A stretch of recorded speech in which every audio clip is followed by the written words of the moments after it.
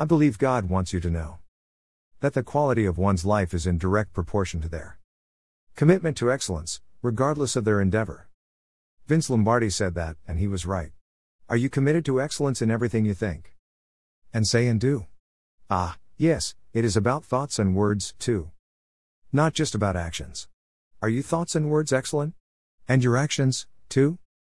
This does not mean that you must be without errors, by the way, but only that you must seek to correct them. Do not confuse excellence with perfection. The first is possible to achieve.